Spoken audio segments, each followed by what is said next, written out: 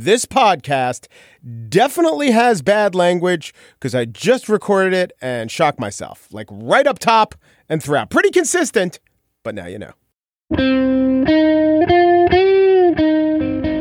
It's Wednesday, February 13th, 2019. From Slate, it's The Gist.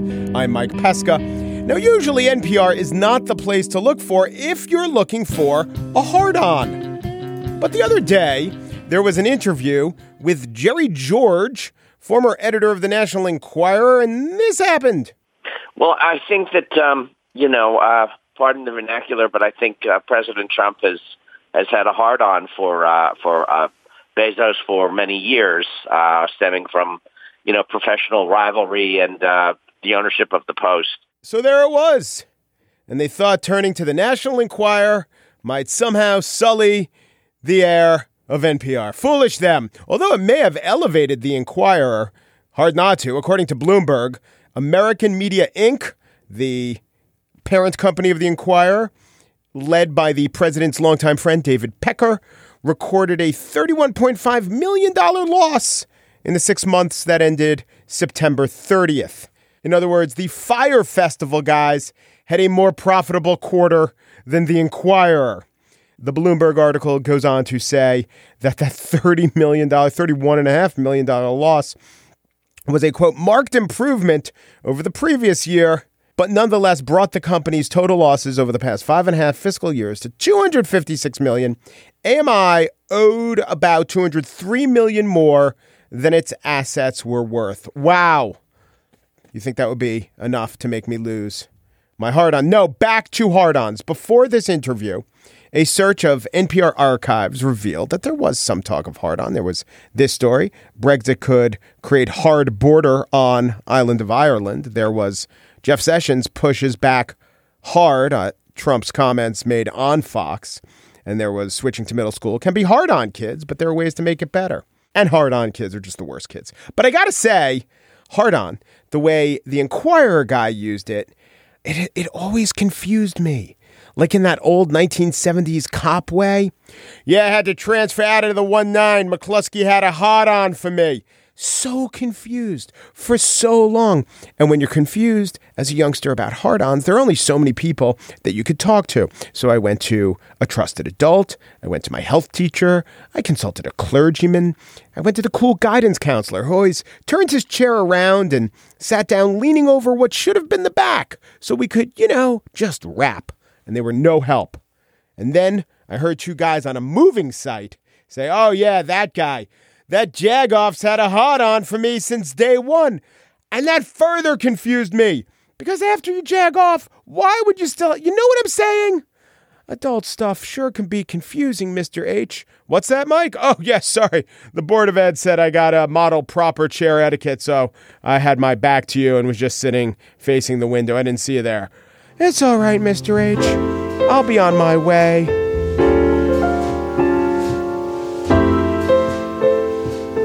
But I still don't know what it means to have a hard-on for someone. And then I found out. Who taught me?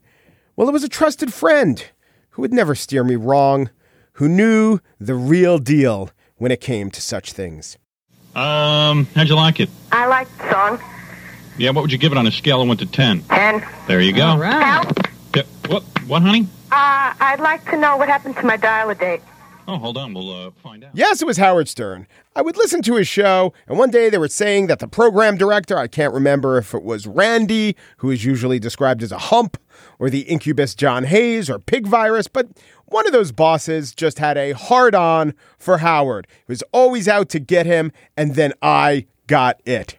And now I could say, 30 years later, I listened to NPR and I easily processed that statement without any confusion thanks to what Howard Stern taught me way back then. What I'm saying is that radio is a medium with great roots that builds upon itself and I think continues and flourishes in this format that you're listening to. Podcasters, we stand on the shoulders, if not the hard-ons, of our forefathers and are richer for it. On the show today, I spiel about some late animals.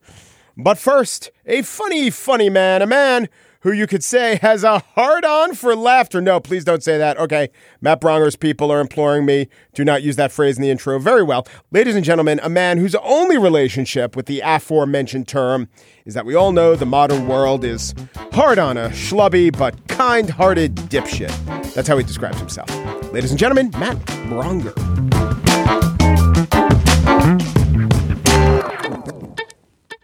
There are over 90,000 people missing at any time, and over 500,000 are reported missing every year. And that's just in the United States. I'm Mike Morford. And I'm Jess Betancourt. And in our podcast, Missing Persons, we discuss cases of people who have gone missing under mysterious circumstances. And we're joined in each episode by guests who are either related to the missing person, investigating their disappearance, or advocating for answers in the case. Missing Persons is available everywhere you listen to podcasts, and there are dozens of episodes to binge on right now. Subscribe today so you don't miss an episode. Matt Braunger has brought you many, many comedic efforts. He is out with a new special called Finally Live in Portland. He has a podcast where he gives you advice from a dipshit. He's the titular dipshit. But perhaps my favorite, he's been on Conan many times, many other late night shows, the Just for Laughs Festival. And he played it just for laughs, but also he touched us. But Matt Braunger, to me, the best project he's ever done is like 1 or 2 podcasts ago, a podcast called Ding Donger with Matt Braunger. And the reason is that it rhymes. And if you saw the name Braunger spelled, there are U's involved, no one would possibly know how to say it. So I thank Matt Braunger for that, and I thank him for coming on. Hello, Matt. How are you? Hey, man. Thanks for having me. So now advice from a dipshit. Mm-hmm. Now I have this, I don't know if it's a theory. People who do advice shows tell me that they get into it. Sometimes they don't even know why they get into it. And then a few shows in, they realized it's basically to give out one message. And they're just doing a version of this message over and over, like Dan Savage's message. I mean, and he's brilliant and he knows all about everything about sex. But basically his message is something like, you are normal. Sure. Like very, very rarely he will tell someone, get that checked out. But he's saying a variation over and over again, yes, you are normal. Mm-hmm. So what about you? What have you learned from advice from a dipshit? Yeah, your one message in life is? My one message is all of us are dipshits. And to use that power and to the thing is you just got to learn from it. Yeah. You can keep running into the wall over and over and over, but then you got to say to yourself, why do I keep running into this wall? Whatever that thing in your life is. But also at the same time, don't beat yourself up about dipshittery. Because the wall's doing that for you. Exactly. Yeah. And you're going to have more dipshittery in the future, maybe hopefully less, but don't look back and go, if only I didn't do this or why did I do that? It's all grist for the mill. And I feel like, I have a bit in my act about how I'm a 6'4" stack of mistakes, how I have a tattoo on my body and I show it in the new special and I go, what do you guys think that is? I'll be the crowd. It's a D. It's a D for Detroit. And it's like, nope, that's a B. Like I even got a tattoo that looks like somebody else's on a dare in a pool hall. Like that is prime dipshittery. And now I love it. I think it's a hilarious, dumb tattoo. But anyway, I digress. Yeah, that's it. Basically, we're all dipshits. Yeah. The key is just to kind of learn from it. And because it's called advice from a dipshit, there's no danger of me getting mistaken for Dr. Drew or someone licensed. I always say if someone has a real problem, don't call me. But, or as his tattoo says, Dr. Brew. Right. But, so I get what you're saying is that don't beat yourself up about the past. That is, so if you've dipshat, that's in the past. Nice. But how much are you telling people to try to change and how much are you telling people accept yourself and where is the line? Well, it depends from call to call. I do get a lot of silly calls.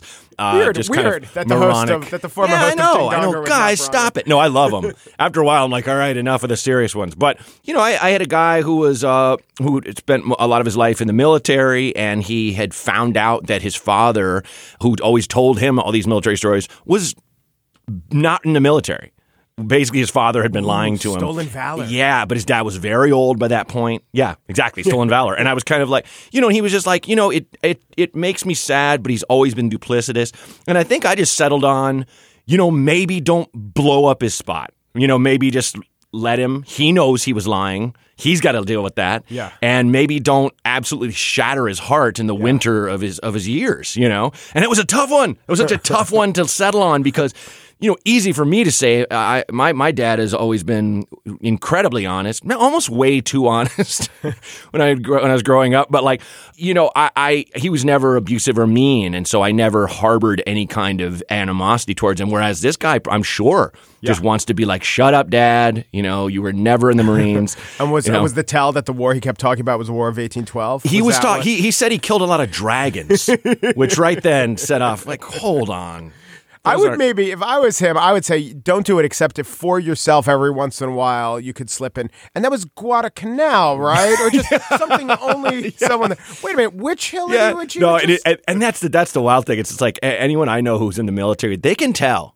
Just talking to someone. Right. They can say one sentence, and depending on how the person responds, they'll be like, you were never there. Oh, it's so interesting because probably the dynamic with the dad and the kid is the dad, if he was, you're saying, kind of a hard ass, was probably played out that he was very disappointed with his son for not going into the military. Very much great Santino. But if this guy went into the military, he'd immediately know, wait a minute. Hold on. That's not how you holster a rifle. He's doing everything wrong. Yeah. His guns are hung wrong. They're all in strings from the triggers to the ceilings. Wait a minute. No one's cadence is I do know and I've been told. What? You're goose-stepping. Only one army did that, and it wasn't ours. So you say just live with it. Yeah, I mean, that was a tough one to settle on, but I mean, I think he was leaning towards that anyway. And so sometimes you just figure out what people want to hear and give it to them. Yeah, as long as the thing they want to hear is they're correct. I mean, I've had people that are like, I have had this parent who I've supported my entire life, and they're very abusive, and they've started getting mean to my kids. Yet I'm supporting this person. This parent of mine is demanding to move in with me because we're family and accept it. And I was just like, cut them off. Yeah. You've dealt with that long enough. Your kids don't need that poison in the house. They blew it. So as a self-identified dipshit, what happens when it gets so serious that you say to yourself, ooh, I don't want to fuck this one up? Like so the structure of the show is you usually use it as a jumping off point for improv and to make good jokes with your co-host. A little bit, sure. Great. But you also... And you could give funnily bad advice if the stakes are low, but if the stakes are high, you probably shouldn't do that. So what do you do to guard against that? No, there's always two things I try to do. I try to keep it light. I try to say something completely way out and almost sometimes like too honest. Yeah. Just about something that I went through, be it a weird sexual encounter or something really dumb I did, or just extrapolate like an analogy to ridiculous heights. So just to keep it fun. But it's just as long as my show kind of makes you go like, oh, okay, things aren't that bad, and gives you, because I have a great life, but I get incredibly depressed sometimes, just like anybody, and the pain of existence, it gets to us all. And so the thing that's always helped me the most is perspective. So, the best thing I can do is just give someone perspective. So that's my go-to in terms of, so they can see it from another angle than, oh my God, I'm so fucked. So in the early going, I would assume that people who would call in were fans of your stand-up, but now are they just fans of the show? It has changed a lot to a lot of people that didn't really know who I was, but really got into the podcast through word of mouth, through friends. I do get a lot of people that are fans, and that's very nice. And we are getting less, how do I make it in the biz questions now, which is, it's just, there's no answer. There isn't one. And I think when people ask that, they don't really want the answer. Maybe they're saying like, can you help me? Yeah. Yeah. Oh, absolutely. Yeah. It's like the old overused comedian thing. If you ever talk to any comedians and their friends or comedians they're around, they'll be like, oh yeah, I'm doing the Tonight Show. And then a comic will be like, how'd you get that? Like immediately. meaning, how do you have that and I don't? Yeah. Who do I talk to? It had nothing to do with being funny, to make an audience laugh. Nope. And the bookers of the show. Yep. Just gave a dude a handy in the back of a flower shop, and here I am. Yeah. And yeah, there's no... the analogy I've always taken is Dan Harmon's, which is perfect, which is like when you're a kid and you get lost, your mom always says, don't wander all over the place. Stay where you are. We'll find you. Yeah. And that's the only way. Just get to the point where you're undeniably good and you're going up as much as you can until everybody knows, hey, this person's hilarious, and they'll find you. Yes. People that can give you a career, managers, agents, executives, la la la. They will hear of you. And it's it's really hard to get there and stuff, and networking definitely helps, putting things online, la, la, la. But it is just, you have to be ready for luck, yes, as Robin Williams put it. I think that one of the more frustrating things about comedy and a lot of acting, a lot of performances is that, or just a lot of fame these days, that there is a lot of people who aren't that talented who have made it, but people who are undeniably talented, they don't always rise to the heights. You know, George Carlin was never able to get anything other than his stand-up, but his stand-up was the best ever. Yeah. So there is something meritocratic about stand-up, for instance. Yes. Or even I do think doing something like hosting a podcast, you might not get a huge audience, but if it's really, really, really good, you'll have success given this media landscape where they need so much content. Yeah, I mean, that's really it. I think you have to be incredibly entertaining and or interesting or incredibly provocative. And I don't ever, you talked about places having just one message. Yeah. Some podcasts, some radio messages it's us against them, folks. Right. Right, yeah, that is their whole dynamic. Yeah. No, do not believe what they say. Listen to me. I am your leader, And that is a way. That is a way to get an audience, but God, at what cost? Then you have to be that person. Yeah. Yeah. You have to be this demagogue. I think, with doing podcasts, there's a billion of them. And there's a billion comedians. And so there's really no magic door. I mean, there is for some people if they do incredibly outrageous things, say incredibly outrageous things, set off fireworks, I don't know, whatever. But in the end, people are going to be like, okay, well, yeah, you wore a purple suit and your balls were hanging out and you set off an M80. Yeah. But are you funny? Yeah. Because we're still waiting for the joke here. That 3-minute chunk on IKEA was solid. It was good. Yeah. It was good. It wasn't that personal. You were kind of talking about nothing. But yeah. All right. Here's my last question. This is one of the first jokes of your new special. It's not a question. It's an accusation. Sure. Matt, you would eat the racist fudge. I believe you would eat the racist fudge. I wouldn't. You wouldn't? Well, yeah. I mean, just to paraphrase for people that haven't seen the special, I have a joke about how a lot of media outlets have kind of, in a sense, inadvertently or advertently normalized some racism, where kind of like a guy's getting interviewed and he says all these normal stuff and then says, and I'm racist. And my bit is, I don't care what the first thing you said is. If the second thing is, and I'm racist, I'm done. And I say you could have I have a fudge that makes you lose weight as you eat it. And I'll go on, and I'm racist. Fuck your fudge. That's the bit. But I wouldn't, because I'm not even that I'm noble. I have a crippling level of guilt. Yeah. Crippling that I work on. I mean, when I go on the road, I've started passing the time during the day. We have all day to kill when we're on the road doing nothing, by doing volunteer work. Wow. And I do that because it's nice and it's good, and I get to have these great interactions with these amazing human beings.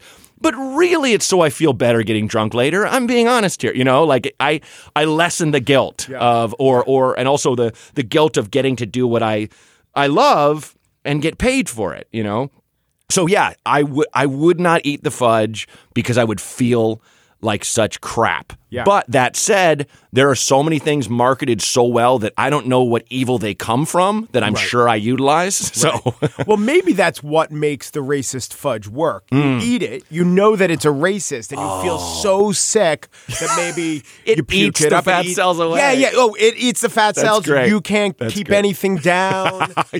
Yeah. It's like Epicac for alcohol, but for like cheeseburgers and things. Right. Yeah, the racist fudge. And then the guy who actually runs the company, he's not a racist. He knows he has to take one for the team.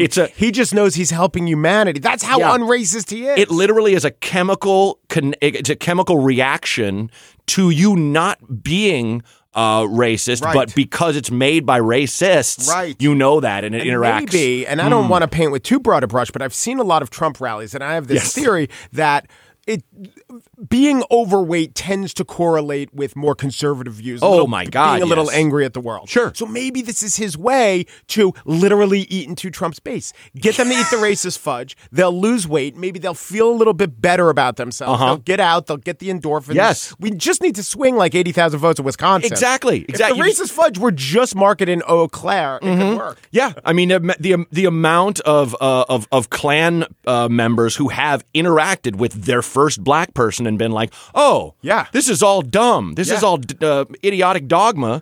Oh, okay. I would think also being overweight correlates to being in the Klan, those long, shapeless robes. Exactly. It's like a muumuu, let's be honest. Yeah. These are not Star Trek uniforms, that just mold to your body and show every flaw. Which is the problem, as you talk about, with the cool new racists, the alt racists. Yeah, but man, Spencer is not looking great. I mean, he's still trying to wear the over-tight pants and the fitted blazer with a giant gut. It's just not a good look. It's not a good look, man. So Matt Braunger is bringing the insight and possibly the non-racist fudge to a platform near you on February 5th. His new special, finally live in Portland, will be kind of everywhere at once. Check it out. Check out whatever you're plugged into for that special. Good to meet you, Matt. Good to meet you, man. Thank you.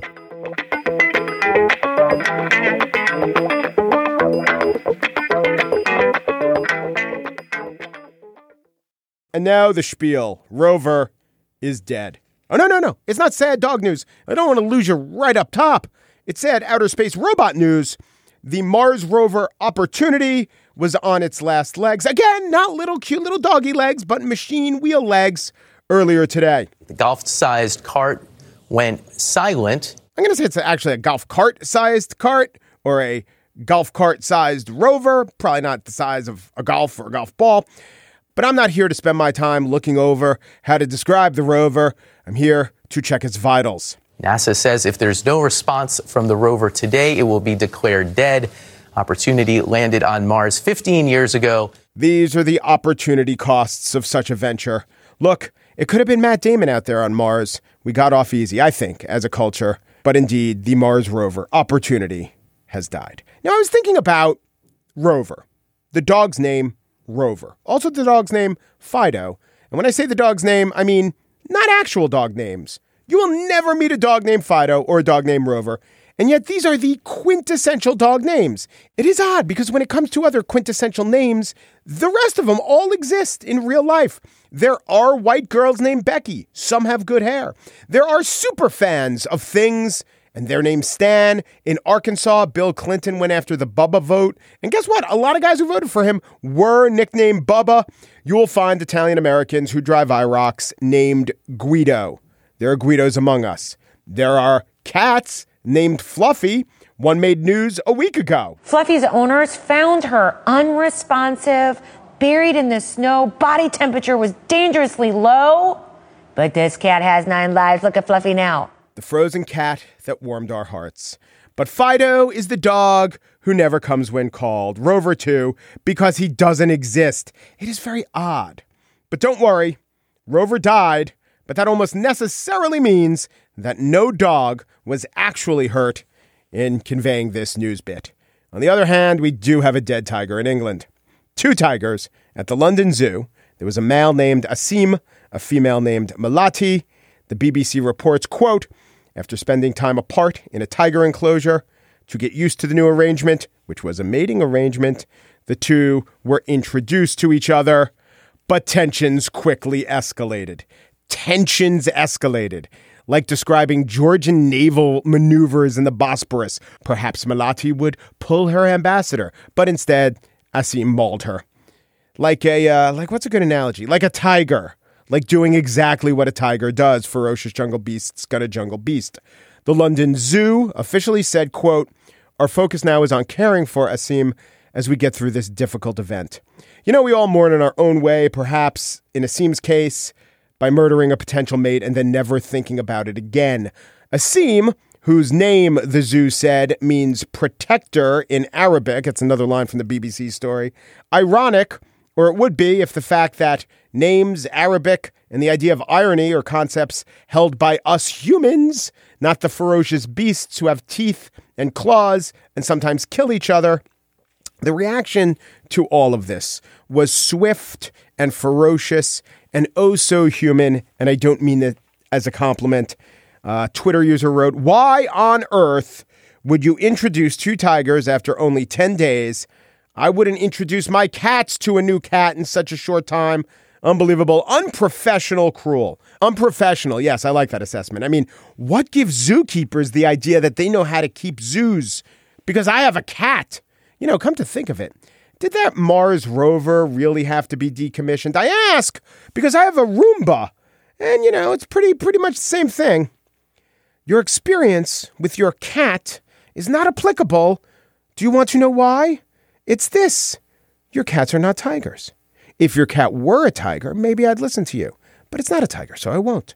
You know what?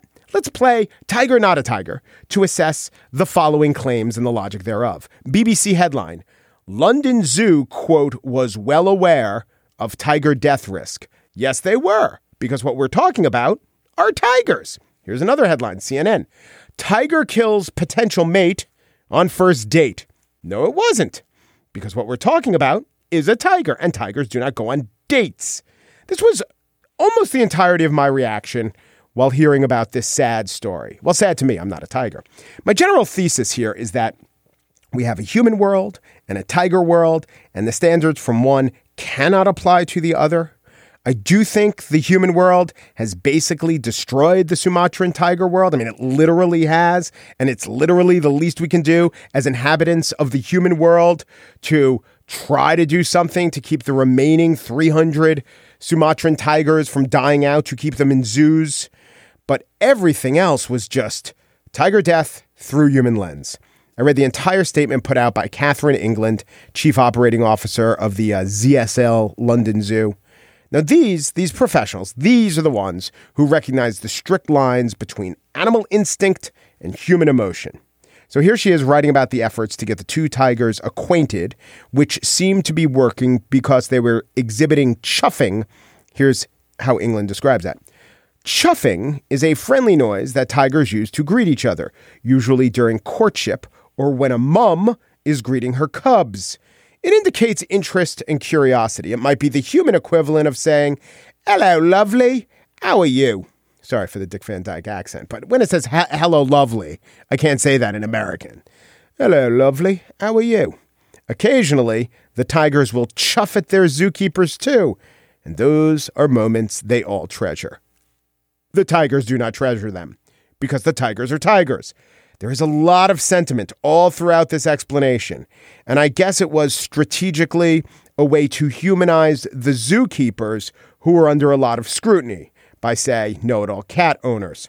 England, writing about the female tiger, Melody, said that I knew her since I joined ZSL in 2013, and I was enamored with her. As everyone else at the zoo, she captivated everyone who worked with her. She was beautiful, majestic, spirited, and every inch a tiger. Yeah, well, that right there's your problem, because so was Asim. And he did that thing, that very tiger thing, about not giving a human shit about her beauty, majesty, or tigerness. I mean, there was one being at the zoo who was unlikely to be blown away by a medium-sized female tiger's tigerness, and that is a large male tiger in possession of more inches of tigerness himself. The zookeeper England goes on writing of the fatal encounter. But in the blink of an eye, with no obvious provocation, except for the fact that they were tigers, they turned on each other, and our years of experience told us it was beyond normal. Wow. Just think what the rest of us, without that kind of training and experience, might have made of the dead female tiger on the ground. How would we have processed it? Well, it's good you have your expertise, because I got to say, I, as a tiger novice, I would not have known how normal it was to have a dead female tiger lying on the ground. She goes on, the rest of the day passed in a blur, but the key for us was Asim and his needs. Zookeepers don't take a Hippocratic oath like doctors, but they really all do in their minds. Asim had been through an ordeal himself, and we focused on ensuring that he was cared for and comfortable. Asim was fine. Do you want to know why? Yeah, you guessed right. He's a tiger. I really was saddened by this. To deny my reaction, and the general reaction of most people who heard about it, is to deny how my species deals with the concept of tragedy, which we invented. But it does seem like if you want to keep this species from dying out, and the only way to keep this species from dying out really is to keep them in zoos, then you're going to have what we humans experience as tragedies, and what the tigers experience as tiger.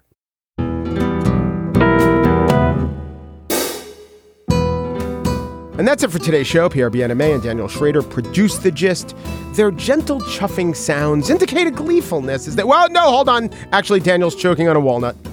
And here's the trivia, inspired by Ding Donger with Matt Braunger. We say ding dong for a doorbell here in the U.S. What do they say in Iceland? And why do I know? TJ Raphael is senior producer of Slate Podcasts, and she has had her troubles with McCluskey as well. It wasn't just me. The gist. I gotta admit, I'd eat the racist fudge, but I swear to you, I would bypass the ableist taffy. Because we all have our lines, long, stretchy, saltwater lines. Un Peru de Peru, and thanks for listening.